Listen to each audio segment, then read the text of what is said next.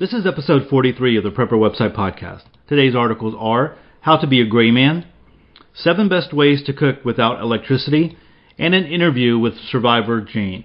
Hey, my name is Todd Sepulveda. I'm the editor of PrepperWebsite.com. This podcast is an audible version with some commentary of articles that have been posted on Prepper Website, a daily aggregator of preparedness information. These articles are some of the best that have been recently posted on PrepperWebsite.com. All article links and show information can be found on the PrepperWebsitePodcast.com. And let's go ahead and get started today. Our first article comes to us from SmartPrepperGear.com. And again, the title is How to Be a Gray Man. And I'll have to say, this is one of the better articles that I've read recently on being a gray man. So you're in for a treat. All right, here we go. In a popular TV series called Homeland, there was a young CIA agent by the name of Carrie who was stationed in Iraq. Her job was to investigate terror cells in order to be exterminated in the war on terror. In part of her investigation, she was being followed by a group of young men in a village marketplace. Carrie noticed the young men following her and quickly went into gray man mode. She understood how to be a gray man from years of experience and training. Carrie was already dressed similarly to the locals. The locals were mostly Muslim, where the women wore hijabs. She was able to quickly wrap her face and blend into the crowd. She maneuvered toward a clothing store that had more Muslim women shopping. Carrie was able to quickly buy a new hijab and walk out of the store, losing her trail. It could be that the men following her had intentions to kill her. She not only understood how to be a gray man, but was able quickly to recall her training to lose her tail. This displays how powerful and useful being the gray man truly is, even if you're a woman. The gray man concept is a popular concept in the prepper community, which is adopted from military and CIA operatives. This concept has helped these organizations complete undercover missions to make out enemy targets unnoticed, or to take out enemies' targets unnoticed. It has also helped many operatives escape and evade their enemy. The gray man concept helps you to avoid being a target. There are essentially 3 strategies that you can implement to avoid being a target. Those strategies include become a threat so that you don't appear to be an easy target, or the weak and unsuspecting make easy targets. Move from your attacker while they are not vigilant, escape and evasion, and blending into a crowd to avoid drawing attention to become a target. Each strategy has its application and are extremely powerful strategies to use. Knowing how to be a gray man is not only important for escape and evasion situations, but living everyday life as a prepper. In this post, we will talk about what, why, when, and how to be a gray man. What is the gray man? The gray man theory is about blending in so that you don't become a target. This could be not only when you are escaping from someone, but maybe before an SHTF scenario happens. You don't want to draw attention to yourself so that people can remember you. The gray man doesn't only draw attention, but they are hard to remember. The typical gray man is ordinary in every way. He blends in with his environment. In other words, the gray man doesn't stick out like a sore thumb. There are some natural features that we have no control over that hinders us from being the gray man. For example, the typical gray man is average in height and weight. For someone like Shaquille O'Neal, it's almost impossible to be a gray man because someone like that is memorable. The dude is a monstrous beast. However, there are some other features that you have control over that help us to be the gray man. The typical gray man has no memorable body features such as tattoos, piercing, or flashy clothing. Why be a gray man? There are a couple of reasons why you would possibly want to be a gray man. Those 2 reasons primarily have to do with a pre-SHTF and post-SHTF scenario. During an SHTF scenario, it is more challenging to remain a gray man. Before SHTF, you don't want someone to see you as a potential target should they ever get the chance. For example, if someone knows that you are stocked with gear and supplies, then they will remember that when they have nothing. When it comes to survival, people will sacrifice many things regardless of the cost. Another important reason why you should know how to be a gray man is in a post-SHTF scenario. In case you are forced to escape from someone or a group of people, you will need to know how to be undetectable. When to be a gray man. When SHTF people who are desperately looking for food and survival items will suddenly remember all the gear and supplies that you have. Many will be able to recall the preparedness lifestyle that you live. That is why it is important to remain the gray man at all times. Essentially, being the gray man will be important when you need to disguise yourself so that you can go undetected for some reason or another. Now, being the gray man when bugging out may not be realistic. During a bug out scenario, everyone will be a target regardless of how gray or undetectable you try to be. This is why it is so important to determine if and when to bug out. For example, if you look back at when Hurricane Katrina hit Louisiana, it was hard to go undetected from the bad guys. Even ordinary, everyday people were being robbed and killed for food and supplies to survive. Yes, bad guys may target the easier-looking targets first, but everyone will be a target nonetheless. How to be a gray man. Stay consistent with the baseline of your environment. If you live in a hot and humid state, then you would definitely stand out and catch attention if you are wearing clothing for cold temperatures. If you are vacationing in a non-tourist destination, then you are going to stand out if you are walking around with a bag camera around your neck and a fanny pack around your waist. Bad guys love tourists because they are generally easy targets with a large payout. Unless you live on a military base, then you shouldn't wear tactical apparel such as tactical pants. This type of apparel is just advertising to the bad guys that you have guns and gear. Unfortunately, bad guys love the easy access to guns and gear. Be average. The typical gray man doesn't dress flashy or stylish. They normally don't wear jewelry or clothing that promotes associations or branding.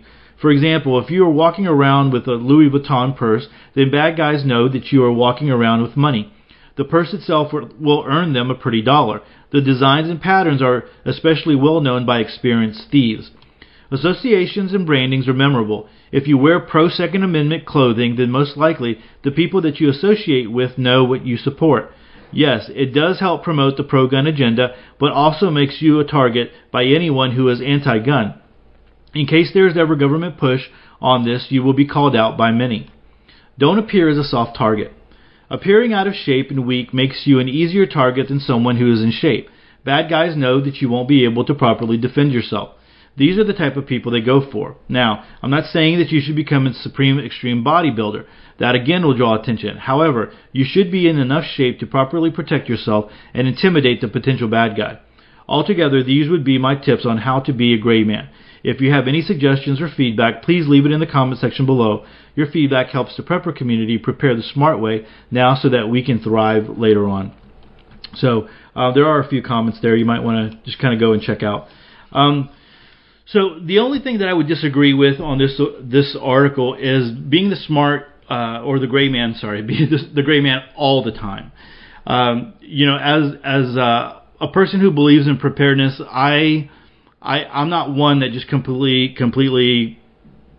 keeps it to myself. I'm sharing that with other people as soon as I feel comfortable with them. As soon as they know me, people can hit me on the internet and they can find Prepper website really easily.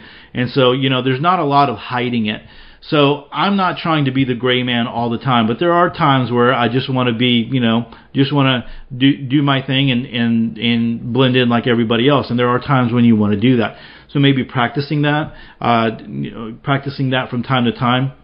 And then there's some of you who are listening to this who don't agree with me on the OPSEC situation, on the being the gray man. I mean, you feel like you need to be the gray man all the time, and I totally understand that. That's just a different philosophy that I have, and a lot of people I know in the preparedness community are starting to have that as well. But definitely, you need to know the theory behind the gray man and be able to go there if you need to. I think so, definitely. All right, so because this is Wednesday, we do have an interview for you, and I'm really excited about this one. This interview is with Survivor Jane, and I know Survivor Jane from early on. Being in education, one of the things that a lot of educators, at least K through 12, use Twitter for professional learning networks, and so if you're an educator, you'll exactly know what I'm talking about, probably. So we connect with other people on Twitter. We learn from them. I've even incorporated that into my Prepper website Twitter handle.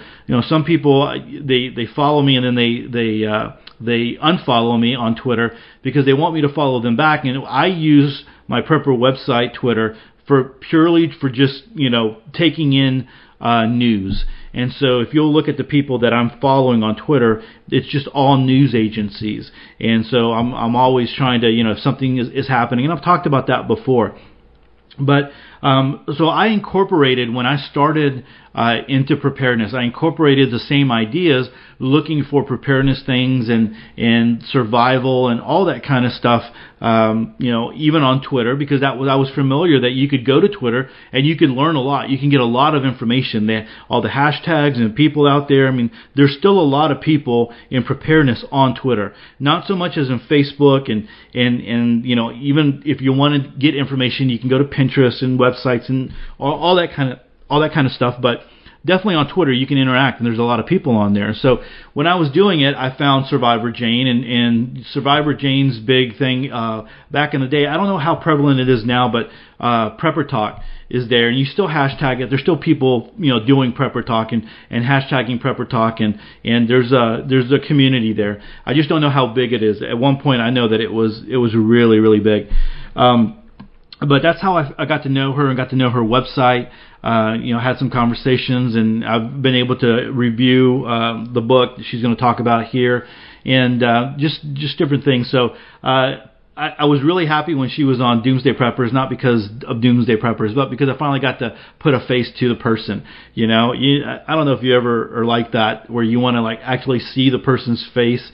I've talked about that before on websites, and so you actually okay, hey, that's Survivor Jane. It's not the little cartoon figure that she has on her website. But anyway, so a lot of good information here. She took a lot of time to write this out, type this out, and so I think you're gonna enjoy this. So let's go ahead and get started on this one. All right, interview with Survivor Jane. First question: tell us a little bit about yourself and your preparedness. Please include why you started prepping. Actually, I am really no different than the majority of your listeners. I was a sheeple. I lived a life of bliss and oblivion for the better part of my life. I am married to a lifelong prepper, but just chalked his life choices as a throwback from his Boy Scout days and time spent hunting with his dad and brothers in the woods of New Hampshire.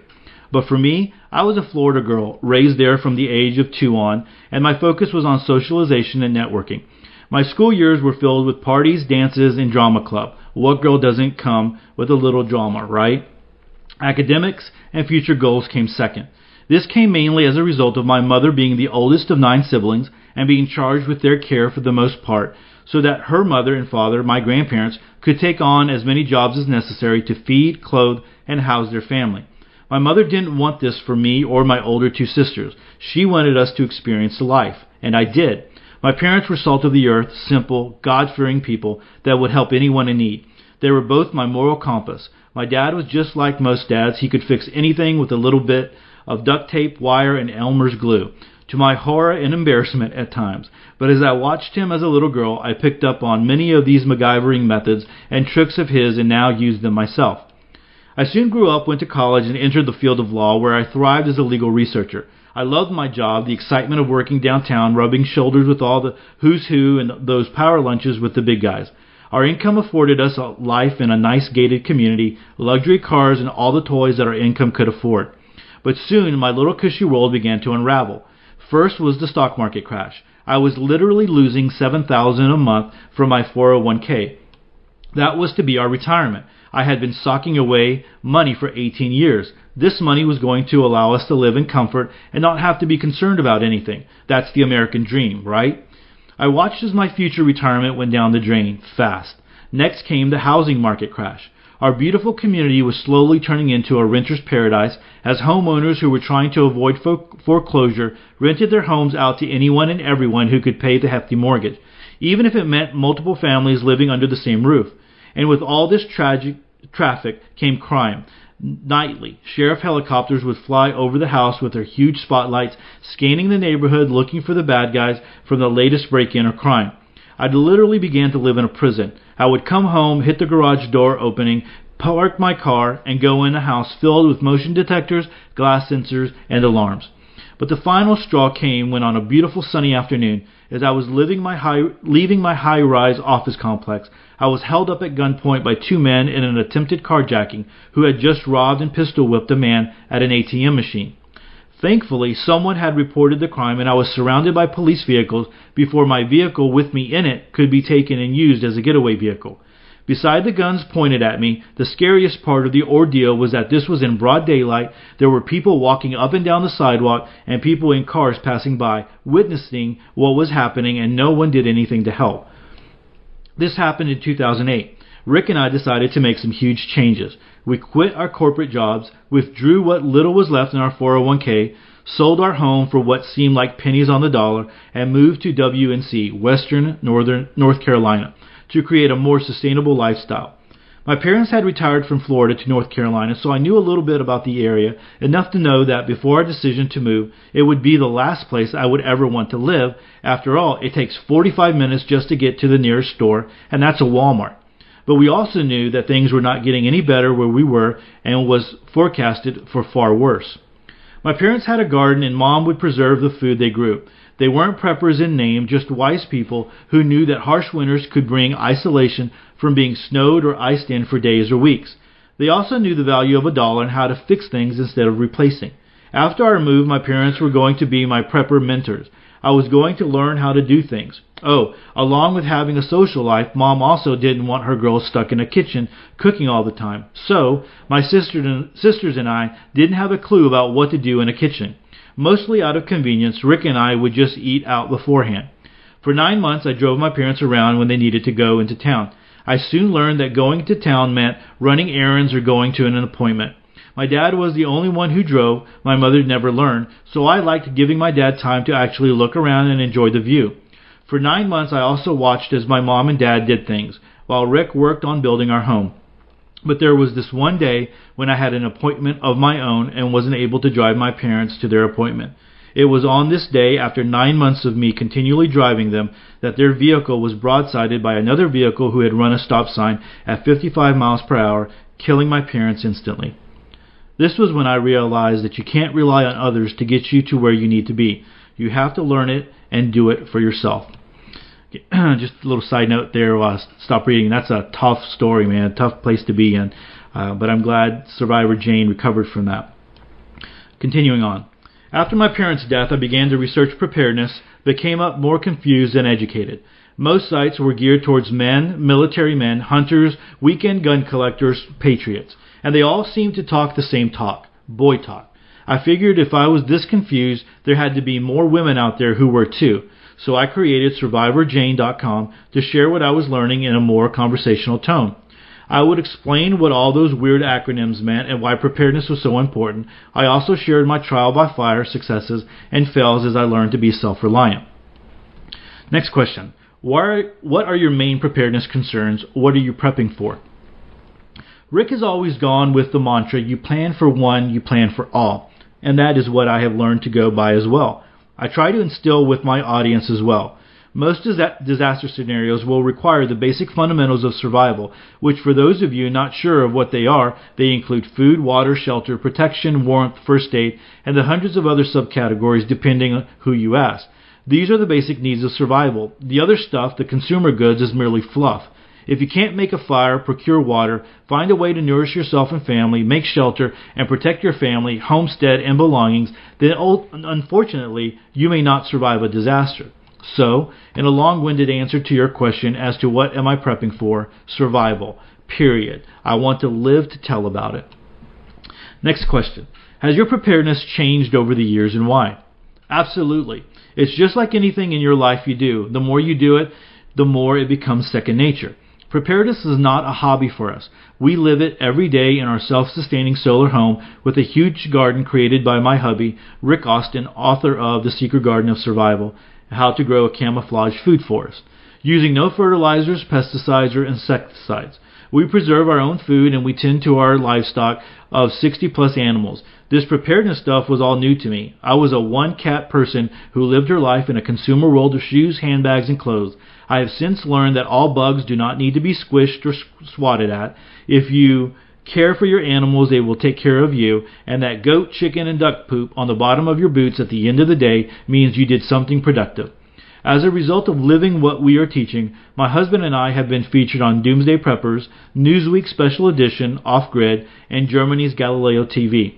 And after doing the speaking circuit for a few years and getting frustrated by all the consumerism of prepping, Rick and I decided to create an event we would like to attend. It's called Prepper Camp, held every year in September in Saluda, North Carolina. It is a 3-day outdoor event with 64 different classes a day, all hands-on, taught by some of the top preparedness people in their fields.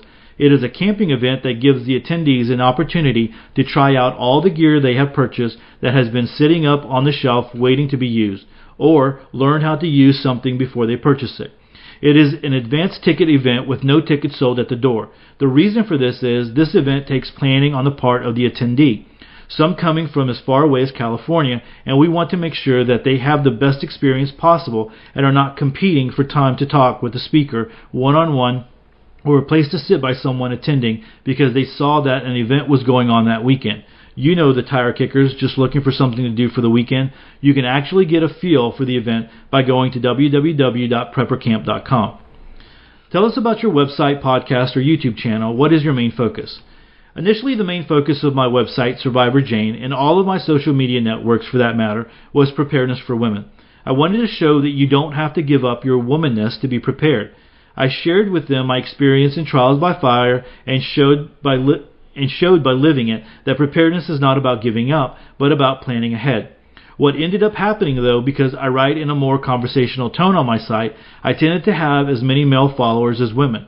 So I would have to say now my mission is education on preparedness for any and all. As you know, natural disasters don't discriminate by color, religion, or gender. We all need to be responsible for ourselves. Do you have any upcoming projects that listeners might be interested in? I have a new book out that was inspired by my mother. My mother used to take a word puzzle book with her to appointments for her or my dad and work on them while she waited. Well, as mental preparedness is just as important as physical preparedness, I thought what a great way to teach preparedness in a fun, non-threatening, or doom and gloom way and strengthen your thinking cap as well. Puzzling Over Preparedness, Survivor Jane's Word Search Puzzle, was released in November 2016. It has 100 puzzles and 100 ready-made preparedness lists to take the work and confusion out of learning to be better prepared yourself, to better prepare yourself and your family. Another passion and concern, as well as survival hygiene, something I think is overlooked a lot in prepping. My book, Emergency Survival Hygiene, has recipes to make your own grooming aids using things you would normally have in your food pantry, from deodorant to toothpaste to shampoo and conditioner. More info on these books and others at www.survivorjane.com. What would you like to say to the Prepper Website podcast listeners? Please don't make preparedness a hobby. I have noticed a lot of so-called preppers becoming really lackadaisical. It's very concerning. We all need to keep in mind that disasters know no time. They can strike at any time, any place, and affect us all. Family, friends, neighbors. It is our responsibility to be prepared. Think about this. First responders may be spread too thin if a disaster strikes to bring you a drink of water when you're thirsty. If you have your own survival preps, this will give those responders time to help those who really did it. Have what you need on hand. Focus on your basic needs first. Learn skills, how to do things, how to make things. Prepping is not all about buying. And please don't be a Pino or prepper in name only, thinking you are prepared because you have all this cool prepper gear. You will only be hurting yourself and loved ones if you don't know how to use things. In other words, don't buy and not try. Where can people find you? Links, social media, etc. I am on just about all the social media networks: Twitter, Facebook, Google+, LinkedIn, Instagram. The best way to find these links is to go to my website, www.survivorjane.com, or if you would like to learn more about me, you can Google Survivor Jane. Thank you so much, very much, for inviting me to be a part of the Prepper Website podcast and allowing me to share what Survivor Jane is all about. Remember, we're all in this together. Great interview, I thought. And it's a written interview. You know that by now, those of you who've been listening for a while. Because I record this late at night, I asked people that I interview to do a written interview, and I thought she did a great job, including a lot of information. You know, it's neat to know where people are coming from, and that's why I asked that question. What got you started prepping? And so you get that background information that she was just a regular person wanting a good life, and there's some events in life that started to turn and started to make her think about what was really truly important. And so a lot of great information, a great story there. I will encourage you to go check out survivorjane.com. There's a lot of good information over there. So I'm going to link to that in the show notes, episode 43 show notes. And so you can directly go over there or just go to survivorjane.com. All right, so let's go ahead and go to our last article of the podcast. This article comes to us from Homestead Survival Site. This is an article or a topic that I've been thinking about recently, just alternative ways to cook. And so that's kind of why it just came to my mind and wanted to bring this up. We definitely had it on Prepper website, and so I want to share it with you. The title of the article is 7 Best Ways to Cook Without Electricity. So let's go ahead and get into this. And as you're listening to this article, be thinking about how many different alternative ways do you have to cook. All right. Then I want to come back and just talk very briefly about this. Picture this: a rogue comet enters the Earth's atmosphere, interfering with the all electrical waves and causing internet, heating, light, and worst of all, electric cooking to become obsolete. Equally plausible, a tree falls down during a winter storm, taking your power lines with it. Big extremes there. All right, here we go. Continuing on. Either way, while your friends in the burbs are in a panic trying to figure out how to cook the last bit of raw chicken in the fridge without electricity, you're cool as a cucumber. You have been preparing for this moment for years. You've got charcoal grill, propane stoves, and solar-powered ovens all ready to cook up a storm. No matter what happens in this big bad world, you will be able to keep your belly full and your mind sharp. Using materials from nature and inventory that can be stocked up for years at a time, you'll always have fuel to heat and cook your food. You can live off the land with whatever meat you can catch and whichever veggies you can grow, as long as you learn how to cook without electricity. Here are 7 ways to do it. Number 1, a backyard bonfire. What you'll need: kindling, logs, lighter, metal rack, or metal skewers. Before you get ahead of yourself, realize that building the perfect bonfire takes practice and skill. To start with, you are going to need a mixture of wood, super dry kindling to catch the flame, and bulkier pieces of wood like logs to keep the fire going. The only way to get this fire building art form down precisely is to practice. With trial and error, you'll learn exactly how to stack the wood in order to get that perfect flame with which to cook. No one gets it just right on the first try, but over time, fire building becomes second nature. You can cook veggies, meat, and of course, s'mores on a backyard bonfire. Go hot dog style by untangling a metal coat hanger, or make a metal grill rack to barbecue your food. Pro tip: if you are using the rack method, try wrapping your food in foil or banana leaves to prevent it from burning. Number 2, a gas stove. What you'll need is stove, a propane gas or butane, a sturdy surface, and cookware. You might already be using one of these gas stoves in your home or on your camping trips. They are so convenient and so easy to use with the twist of a knob. You can choose between a larger gas stove with 4 burners that is fit to feed the whole family, or a portable single burner stove that you can take with you on the go. Both run on a form of gas, whether that's from a standard propane tank, which you can order online and refill at a local gas station, or the smaller butane canisters, which you can easily stock up on now. With a gas stove, you can cook exactly the same recipes as you would with an electric stove. Simmer soup, sizzle veggies, or whip up a classic pasta dish. This method gets the job done. Barbecue grill. What you need is a barbecue grill, a long grill lighter, propane, grilling utensils. Using a barbecue grill is ideal when the weather is misbehaving. The sturdy lid provides a shield from the wind and rain, and is propane-fueled, which has no sensitivities to temperature or wetness outside. The propane tanks can be bought from your local hardware store or online. Store a few in your shed or take the empties to a local gas station to fill up if the situation permits. To make sure that your barbecue lasts well into the future, show it some love with the barbecue cover to keep it from rusting and weathering outside. These big barbecue grills have so much space that you can throw food for the whole neighborhood on there. Your veggies, some steaks, some foil-wrapped salmon, they all fit. You don't have to compromise on flavor or cooking precision with these bad boys either. When the world is going to hell around you, there is nothing like a nostalgia of a juicy steak to take your mind off things. Number 4, charcoal grill. What you need is a kettle grill, charcoals, long grill lighter, grilling utensil. Shout out to Weber for making the best kettle grill that has lasted my family and me almost 10 years now. These grills have been made to stand the test of time and are super simple to use. To cook with a kettle grill, throw a moderate amount of charcoal in the base of the kettle grill, light with a lighter cover, and wait for them to start smoking up a storm. Kettle grills always turn out some amazing meals. With every cook, you're going to get this deep, smoky flavor that just can't be beat. You can get a crispy cook on your veggies and juicy sears on your meat with no trouble at all. Deer, rabbit, pork, steak, you name it, and the charcoal grill will take it to another level. Pro tip: best to cook with a beer in hand. Number 5, a rocket stove. What you need: a rocket stove, kindling, wood, lighter, metal cookware. The rocket stove is practically foolproof, I tell you.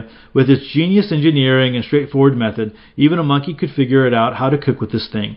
Named rocket stove due to the shape, which harnesses heat in the base of the stove, which is then pressurized to push all of the energy out the top just like a rocket. The beauty here is that you need just a handful of wood to get the stove cooking. That's all. As long as the heat is being generated in the base, you're good to go. Using metal pots and pans just like any other stove will help you cook a nice meal. The only downside here is that there isn't a precise way to control the heat like you could with a knob-controlled stove. Despite that, this is a reliable way to cook without electricity when you're in a pinch. You can also make your own rocket stove with homesteader materials like cinder blocks or steel beams. A quick YouTube search will show you how. Number 6, a volcano grill. What you need is a volcano grill, fuel of choice, charcoal, propane, wood, and a lighter. The volcano grill will never let you down, no matter how little resources you may have. You can find something to break or bend that will light a fire in this grill. The volcano grill has the ability to run on propane, charcoal, wood, old leaves, paper, anything that burns. The design of this grill helps cultivate heat and fire like a dream. This multi-purpose cooking contraption serves as a grill, a stove, an oven, and a wok. What more could you ask for? When you finish, the volcano grill compresses down to about 5 inches tall, which makes it perfect to take on a trek or easy to store in your car or kitchen. Pro tip: when cooking with charcoal or wood, it's best to cook outside to avoid breathing its fumes.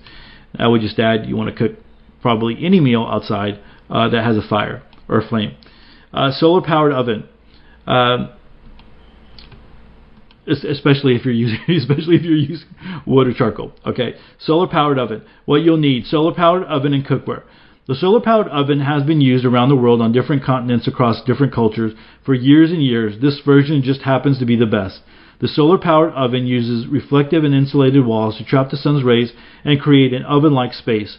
The temperature here can reach up to 285 degrees Fahrenheit without the use of electricity, propane, or fire. You can make omelets, soups, and grilled cheese sandwiches with no trouble at all. Meat like chicken or fish can also cook in here with a little bit of patience. It might take more time, but it will get there in the end. Now, do you believe me? There is life outside of the electric stove, people. As you get familiar with these homestead cooking methods, you'll certainly discover that cooking outside of electric adds delicious flavor to your meals and might even help you save a few bucks on your monthly electricity bill. You don't have to wait for a wild storm to knock down your power lines or for aliens to zap our power grid in order to start cooking survival style. Practice makes perfect, so experiment, play, and discover a whole new way of life off the grid. Thanks for reading, and don't forget to like us on Facebook. All right, so just a couple of comments here on this one.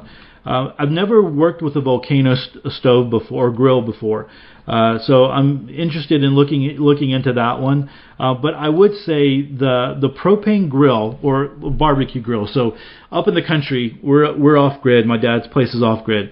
He has one of his older barbecue pits that he took from the house, took it up there, he left it up there, and he has a burner on the side. So we can do barbecue, we can barbecue up there, and you have a burner to heat up if you're going to do bacon and eggs or whatever in the morning. You have that, and it's easy to do. So definitely, if you're looking for a solution, you're wanting some alternative solutions, that is one that's easy to go with. Buying propane, if you have a Walmart, I have found that buying it from Walmart seems to be the cheapest. Usually like around 18 or 19 bucks. That's if you're trading it in. If you're buying tanks, it's cheaper to buy them from Walmart. I would always take the cap off and look inside and make sure that you do have one of the rubber grommets in there, because I have purchased one before that didn't have the rubber grommet, and the propane just seeped out just very quickly when I was cooking. So I always do that. I've never found one since, but I just do it from here on out. So have multiple propane tanks. That's just one of the things that you definitely want to have. But you can also have those camping grills, and he talked about those. He talked about the 4-burner or the 1-burner. I like the 2-burner stoves that you can get, like the Coleman ones, or Walmart has an off-brand one that we did buy one of those as well, and it has worked perfectly. And you can buy those little propane canisters. They're usually cheap. Sometimes you can get them on sale. You can store a whole bunch of them, and one of them will last for a long, long time.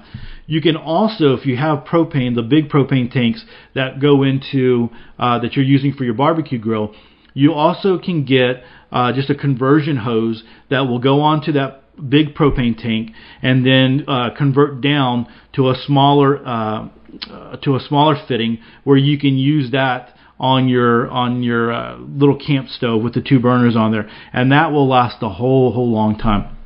The other thing that I would say is you might want to have like a backpacking stove. I was very, very impressed with the Solo stoves.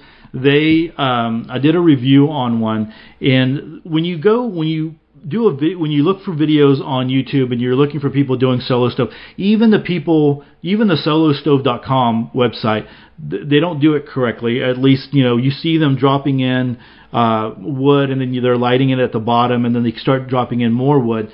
It's really supposed to be used as a top updraft system. So you fill it up completely with wood, and you start the fire on the top, and as it heats up the wood below. I mean, it will consume all of it, but as it heats up the wood below, it causes it to gas off, and those gases are burned, and it's a very, very clean burn, and you'll see it. It's like jets. I'm going to link to the review that I did, and you can see in the picture that it's like jets coming up. And at the very, very end, I mean, you can burn anything. So anything small, you can get it going, and it completely burns it down to almost nothing at the end. Whatever's left over, just as long as you know for sure that it's not hot, you can go throw it in the compost pile. But what I would say is when you're thinking about like building a backyard bonfire, you do need to have a grill. I did buy one time at a thrift store an old oven grill, that would go into an oven, and I did buy it, and we did use it up in the country first couple of times around. Before we had the barbecue grill up there, we had some cinder blocks, and we built a fire in between, and we put that grill on top, and that's where we did our steaks. We ate really well up there. That's where we did our steaks, on that grill, and I still have it. It's still available to be used. But when you talk about building a bonfire, you're wasting a lot of wood there. You're putting a lot of wood on to do that, and so that's why I'm saying the Solo Stove, you're using a little bit of wood, and you're maximizing that, only putting in what you need. So definitely, you do need to have. We're blessed here. Our house has gas. So we have natural gas coming in, and so our stove and our oven is run on natural gas. When Hurricane Ike came through Houston, we did turn it on one time to cook, and it just heated up the house so much, of course, because the electricity was off, that we learned our lesson. Is like, we don't need to do that. And we were just like, we're just going to turn it on for really quick. I think we were doing coffee, and we're just going to turn it on really quick to do some coffee, and even that little bit heated up the house quick. So we moved, from there we moved outside and just used a little camp stove. So we're blessed that we have that if we need that, but you got to understand that if you're in if it's not a winter situation, if it's summer outside for you, it'll really, really heat up your house and make it uncomfortable to be in. All right. Well, guys, that's it for episode 43. I hope you enjoyed it. I think we had some really great articles today. Gray Man over at Smart Prepper Gear, and also Homestead Survival Site with 7 best ways to cook without electricity. Definitely want to go check out those articles or websites, because they always have links that you want to go check out, and videos and things. And then thankful for Survivor Jane's interview. Learned a lot there and good stuff. Like always, I want to be linking to these articles and Survivor Jane, and I'll link to that review on the Solo Stove in the show notes if you're interested in going and checking that out. Hey, if you haven't done so, I'd like to invite you to this journey, right, of living this more self-reliant life.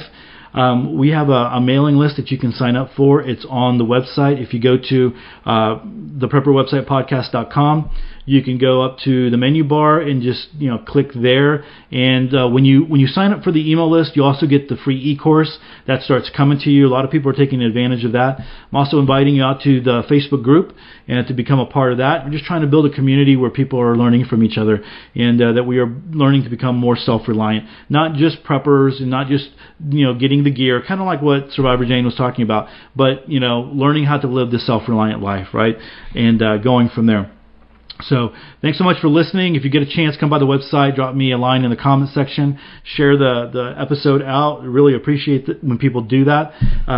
We made it really easy for you on the left-hand sidebar. Just made it very easy for you to share out the website and the episodes over there.